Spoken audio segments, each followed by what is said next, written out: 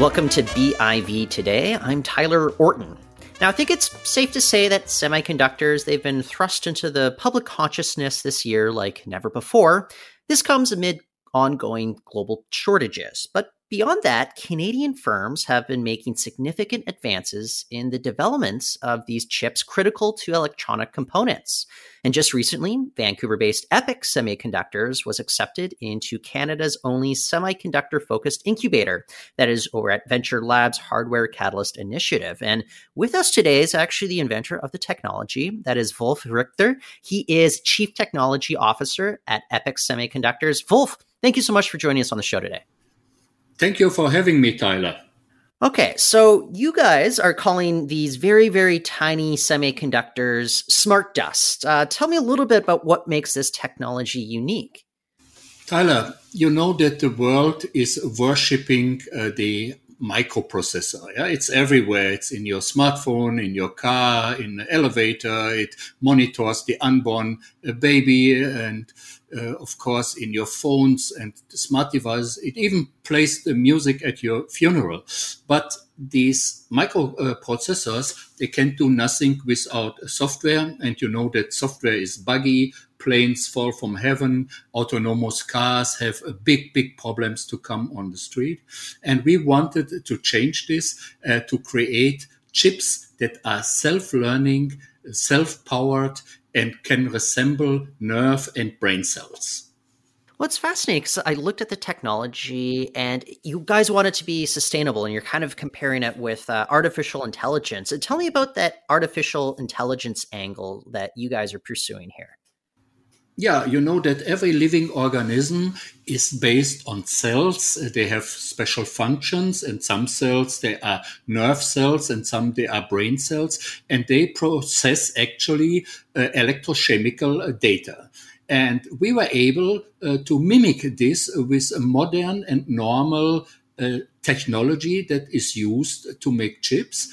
And the fun part is that these chips are much smaller than a microcontroller, at 100,000 times smaller, take 1 million times less energy, and they are not programmable, they are self-learning. So the question I think a lot of people are wondering about, because I've seen how tiny these things are, but how exactly do you go about pursuing such tiny chips? Because, you know, you got to get it to kind of the size where everything functions. And that must be, you know, something a bit of a challenge. But how did you set out about doing that? Yeah, smart dust is actually only 0.3 times 0.3 millimeters. So it's really a dust size, but it doesn't fly in the air. It's always attached to something. Yeah? There can be a label of a product or a flexible foil and anything else. So you just attach this smart dust to something, and then this something becomes sensitive and intelligent. So the question I've got to ask then is with regards to manufacturing such chips, you know, like what is that process like? And especially as a startup that is looking to scale up, what do you envision, you know, manufacturing being like in the future? Yeah, in the moment, we use the same processes like any other integrated circuit. This means we make simulations, we use design tools, these are graphical tools, make chip layouts, and then give this to the world leading chip manufacturers, and then they making the chips for us. In the next future, this will be a fully printable process so that a normal printer can print this kind of electronic on a piece of paper, on a piece of foil, or on a piece of rubber. Wait. That's very fascinating to me. I didn't realize that the next step would be with regards to printers. Is this with regards to like specialized printers, not necessarily, you know, my laser printer that I have at the office or anything like that, right? It will be a variation of this laser printer because electronic printing actually depends on the ink. You know, ink should be conductive or non-conductive or semi-conductive so that you can make transistors or capacitors or resistors. And these inks, they are available right now. The problem was always what to do with them because A normal microprocessor has billions of transistors and very difficult to print them on a foil. Our smart dust has only a few thousand transistors, so it's much easier to realize printable or flexible electronics. Oh wow, that's kind of blowing my mind right there. But that's so cool. Look, just the last, I'd say about a year or so, we've been talking about this, semiconductor shortage going on across the world. We're talking a lot about car manufacturing. Even Sony PlayStations are hard to get right now. But we also know that specialized semiconductors are needed for other sectors, like medical imaging. We have a company here in British Columbia, Redland Technologies. They specialize in those kinds of semiconductors. What would EPIC semiconductors be geared towards? Yeah, we are not depending on these super technologies that the big ones need. They want to reduce everything because they have to worship and follow Moore's law that states that you have to double the number of transistors in a chip every 18 months.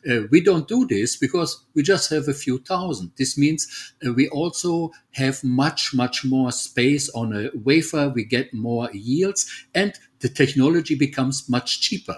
The typical price for a smart dust chip is 1 cent. How are you guys, I think you kind of spelled it out for me. Sometimes it takes me a minute to pick it up though, but how are you guys able to ensure that the price, it seems like incredibly low. Like how do you ensure that you've got the quality and the technology is still there for like a 1 cent, semiconductor? Yeah, this is where a hardware catalyst comes into the play because they have the measurements tools. They give us access to modern technology and editors, and they also have specialists to support us in this way. The other answer is very simple because the less parts you have on a chip, the less is the chance that, or the greater is the chance that they work and not fail. If you have a microcontroller that has 1 billion transistors and 5 are not working, this is trash. In our case, this will not happen. So I'm curious then, you are a startup. You guys will be looking to scale up. With regards to that incubator that you guys are joining, what is that going to allow you to do, especially in terms of the growth prospects for your company moving forward? Yeah, this is a well-renowned institution and has access to marketing and marketing tools and also to investors and to potential clients and also alliances with all the high-tech giants we always dreamed about to talk with. And they give us the opportunity to play on this big stage. And this is really the epic moment in our career. It's going to be like a lot of mentorship that you guys will be getting. Is it kind of fascinating to see that this might be kind of a bit of a turning point as you guys seek to commercialize moving forward? We always have written black numbers, but on a small scale. Yeah. And EPIC actually is an abbreviation for enormous profit is coming. So we want to create systems that bring recurring revenues, and Hardware Catalyst and Venture Lab, they will help us on the way. And this is really like getting the jackpot.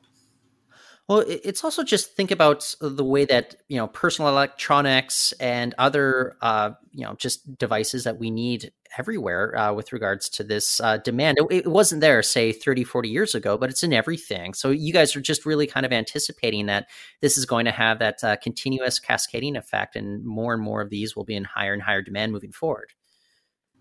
Yes, of course. For example, we have projects to make cabins of vehicles, especially of cars, smarter and saving costs. And this is the other aspect of Smart Dust. Smart Dust saves more money than it costs.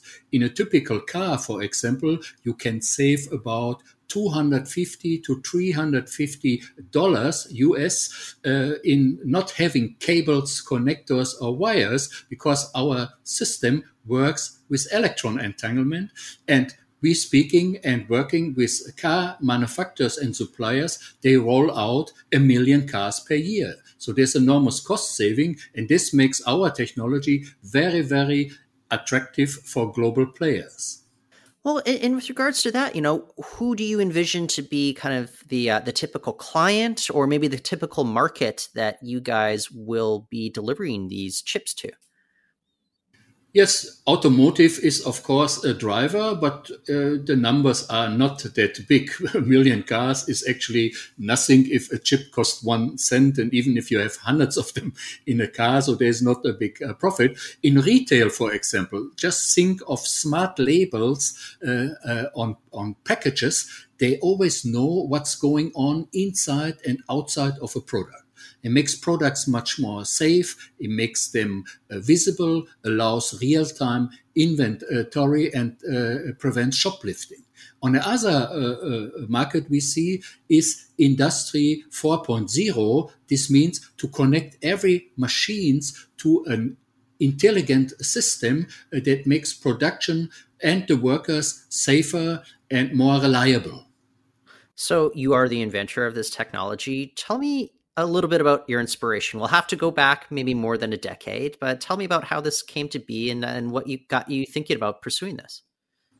Yes, so I was always fascinated for flexible, bendable, stretchable, and printable electronics. And also, I'm a specialist for gesture systems. So computers or electronic that you can control with the wave of a hand. And my previous co-venture was sold in 2010 to Microchip, and that gave me the freedom and the opportunity to think about something new.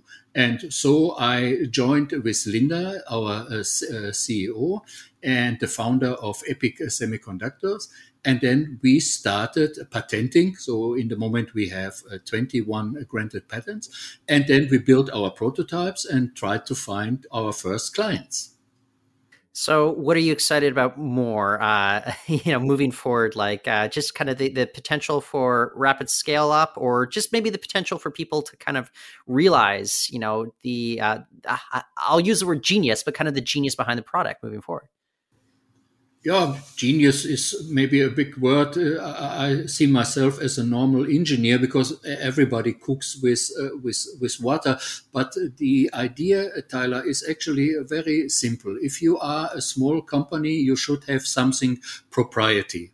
This is also a reason we are here in British Columbia. So BC for us means best choice. We could easily go to Silicon Valley, but then we would be one of 10,000 and they all do the same. This is a Me Too thing. You know this. If somebody makes a drone, everybody makes a drone. If somebody cries AI, everybody makes AI. We wanted to be different, and we have the chance here in BC to create our own technology. And it's not only good for us, it's also good for Canada, because printed electronic is in the moment the most sought technology, big nations fighting for leadership.